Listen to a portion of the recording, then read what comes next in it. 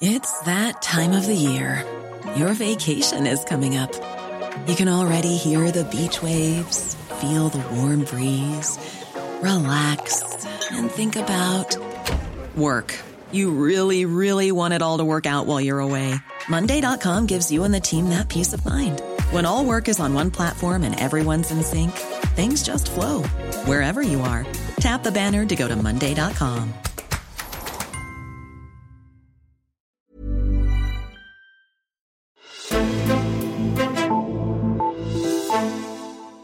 Robotterne kommer, det har vi jo efterhånden hørt på i et godt stykke tid, og jo længere tid vi har hørt på det, jamen jo tættere på kommer det. Så hvordan forbereder de danske arbejdere sig på, at en ny form for kolde hænder gør indtog på det danske arbejdsmarked? Er fagforeningerne nervøse for udviklingen, eller hvad? Det ser vi nærmere på i dagens udgave af Altinget Azure. Mit navn er Henrik Axel Bugter. Og til at se på den sag, der har jeg fået besøg af dig, Simon Lessell. Velkommen til. Tak skal du have. Du har skrevet en længere sag til Altingets magasin om robotternes indtog, og hvordan fagbevægelsen ligesom ser på den udvikling i forhold til deres medlemmers job. Og Simon, der tegner sig et billede af, at de ikke sådan er frygtelig nervøse over for det indtog i grove træk. Hvorfor er de så ikke det? Ja, det overraskede nok også mig en lille smule, inden jeg gik i gang med at skrive artiklen, men altså over hele linjen er der enighed om, at det her kommer til at tage tid for det grove og frigøre tid til det sjove, som er sådan blevet sådan en catchphrase, Den er god. Jeg har stødt på et par gange. Og det er egentlig også forskernes budskab i det her, at fagbevægelsen virkelig skal omfavne den her udvikling og være medskaber af den. Det, der jo meget bliver talt om, er, at der bliver fjernet nogle opgaver fra arbejderne, som så får tid til noget andet. Men nu får du så at vide, at de ikke sådan er frygtelig nervøse for den udvikling med robotter, som der kommer til at ske. Altså, hvorfor er de egentlig ikke det? Fordi, altså, hvis man ser sådan helt lidt sådan nogenlunde logisk på det, at hvis man fjerner nogle opgaver fra nogle medarbejdere, så vil det vel betyde, at man vil kunne effektivisere på en eller anden måde? Ja, og der er det så der, at både forskere og fagbevægelser siger, at der skal man tænke over, at den her nye teknologi, den skal også implementeres. Der er også nogen, der skal sørge for, at den fungerer, og at der er nogle teams, der ligesom forstår og kan bruge den analysekraft, der for eksempel kommer. At der er nogen, der ligesom kan bruge den til noget, og på den måde så vil nye arbejdsopgaver opstå. Og der er det klart, at det er nødvendigt at opkvalificere nogle af de medlemmer, som er i fagbevægelsen, men det betyder ikke nødvendigvis, at robotterne kommer fra den ene dag til den anden og tager deres job. Tværtimod er der nok, vurderer forskerne, at fagbevægelsen skal se positivt på det. Okay. Ved vi sådan noget om, hvordan fagbevægelsen som sådan forsøger at forberede sig på den her robotudvikling? Ja, det gør vi. Nøgleordet er nok ikke så overraskende, hvis man kigger på fagbevægelsens raison d'être, at man skal opkvalificere sine medlemmer. Og det er der selvfølgelig forskellige måder at gøre på, alt efter hvilken fagbevægelse man taler med. Men blandt andet har jeg talt med HK, som har nogle medlemmer, som ligesom er, altså kan man sige, i forholdsvis stor risikozone for, at nogle af deres job bliver overtaget. Altså sådan noget med HK'er, der sidder i rejsebureauer, hvor at chatbots kan overtage ligesom den der rådgivningsfunktion, der kan være i det. Og de har så lavet et samarbejde med Google blandt andet for ligesom at kvalificere deres medlemmer til den tekniske del af det. Og så har de også lavet et robotkursus sammen med Københavns Erhvervsakademi, hvor at medlemmerne har mulighed for at komme på kursus i, hvad den her kunstig intelligens kommer til at betyde for deres jobs i fremtiden. Og det kan jo virkelig lidt kontraproduktivt at sende sine medlemmer ud og lære om, hvordan deres job eventuelt kan blive overtaget, men påstanden eller argumentet, kan man sige, er, at det på den måde også kan være med til at udvikle nye jobfunktioner og på den måde fremtidssikre sig selv. Mm-hmm. Okay. Så man kan sige, at stemningen er i hvert fald nogenlunde i fagbevægelsen. Og hvis vi så ser på nogle af de konkrete områder, hvor man regner med robotternes indtog, så er der jo faktisk nogle eksempler, som vi kan hive frem. Nogle kommuner, der har eksempelvis robotificeret den der til tider ret forhatte opgave om at finde aktindsigter frem, som du selv er skyldig i.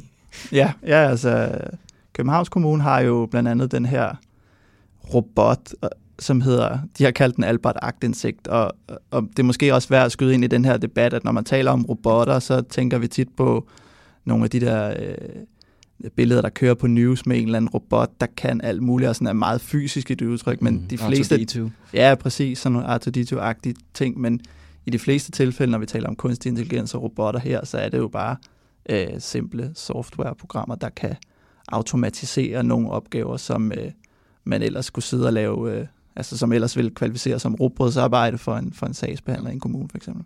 Ja, når du nævner det, så er der jo faktisk et andet projekt, som der måske er flere, der har hørt om, med den her Gladsaxe-model, hvor man ville frigive nogle opgaver fra socialrådgiverne. Kan du ikke forklare, hvad den gik ud på? Jo, der er vi oppe i en lidt større opgave end et simpelt softwareprogram, fordi de faktisk gik i gang med at udvikle deres egen algoritme.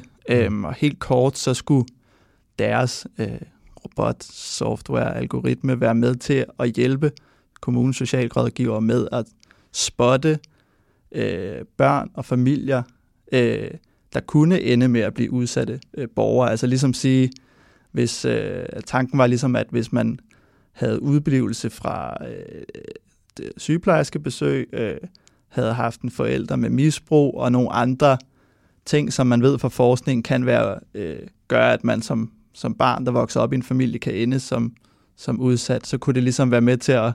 Tanken var, at de ville printe en månedlig liste over folk, der kunne være i risikozonen, og så kunne man ligesom tage nogle af problemerne i opløbet. Det var tanken med Gladsaxe-modellen. Men det kan jeg så forstå, eller det ved vi jo så ligesom, det gik lidt i hårdknud, fordi lige pludselig så var der 20.000 borgers data, som blev lækket.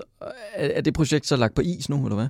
Jamen altså, det her projekt, det røg jo måske, kan man sige, meget forventeligt ind i sådan en overvågningssamfundsdebat, og hvad skulle kommunen ellers kigge med i, og hvad med datasikkerheden i forhold til, når der skulle samkøres data fra beskæftigelsesforvaltningen og alle mulige andre forvaltninger.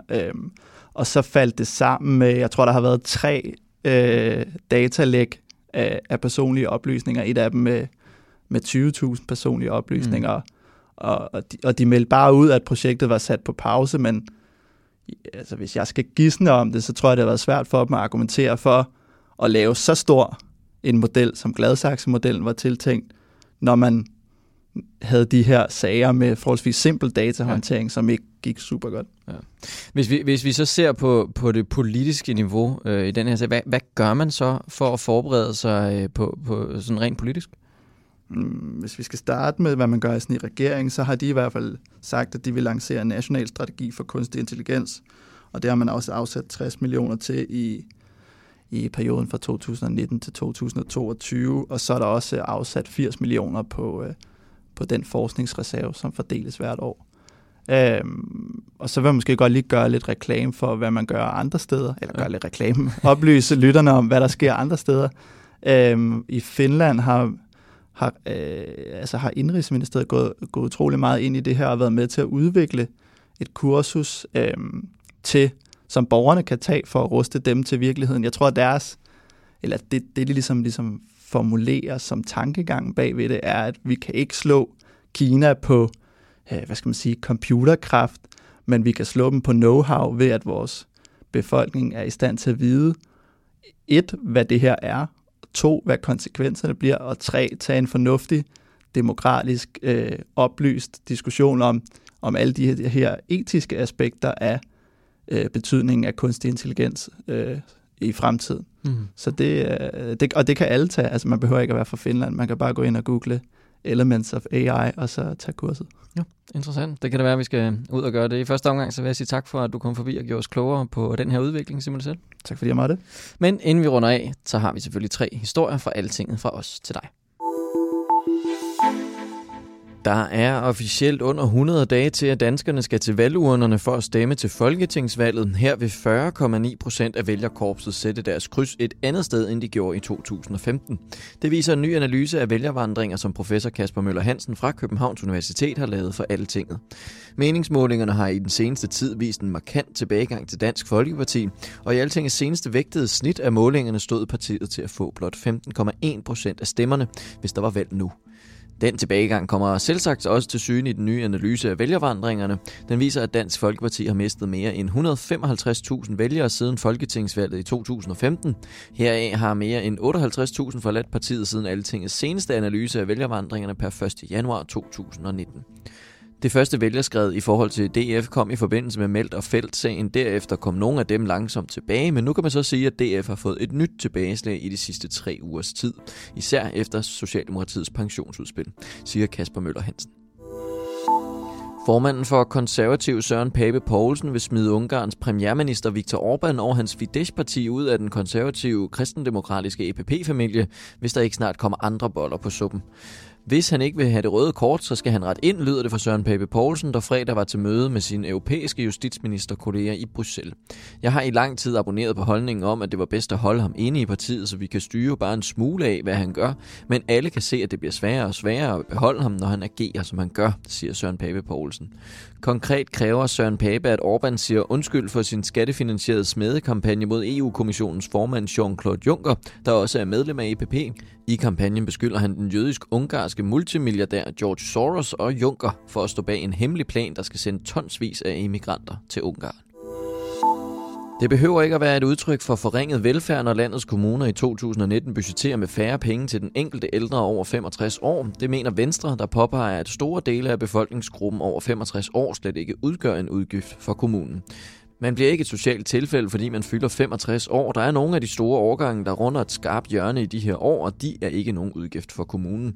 Tværtimod trækker de næsten intet på de offentlige kasser, har gode pensionsopsparinger og lægger en masse i skat, siger kommunalordfører Jan E. Jørgensen til Altinget.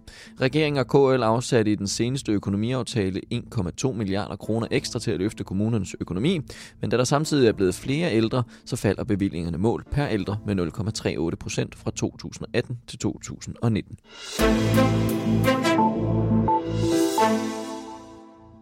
Tak fordi du lyttede med til dagens udgave af Altinget Azure. Hvis du vil læse mere om kunstig intelligens, som Simon Lessell fortalte om lidt tidligere, så kan du læse hans artikel i Altingets magasin, der udkommer torsdag 14. marts, hvor der også er interview med Pernille Skipper og Poul Schlüter. Og hvis du stadig er med så langt her i udsendelsen, så håber jeg også, at du vil hjælpe os herinde på podcastredaktionen. Vi leder nemlig efter deltagere blandt jer lyttere til en online fokusgruppe, hvor vi stiller dig nogle spørgsmål, som har til formål at gøre Altinget Azure endnu bedre. Har du lyst til at være med, så send os en mail på podcast@altinget.dk. Mit navn er Henrik Axel Bugter, og vi lyttes ved.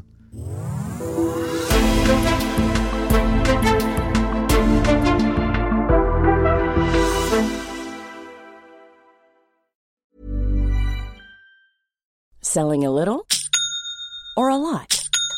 Shopify helps you do your thing however you cha-ching. Shopify is the global commerce platform that helps you sell at every stage of your business. From the launch your online shop stage to the first real-life store stage, all the way to the did we just hit a million orders stage. Shopify is there to help you grow. Shopify helps you turn browsers into buyers with the internet's best converting checkout. 36% better on average compared to other leading commerce platforms. Because businesses that grow, grow with Shopify. Get a $1 per month trial period at shopify.com/work. Shopify.com/work.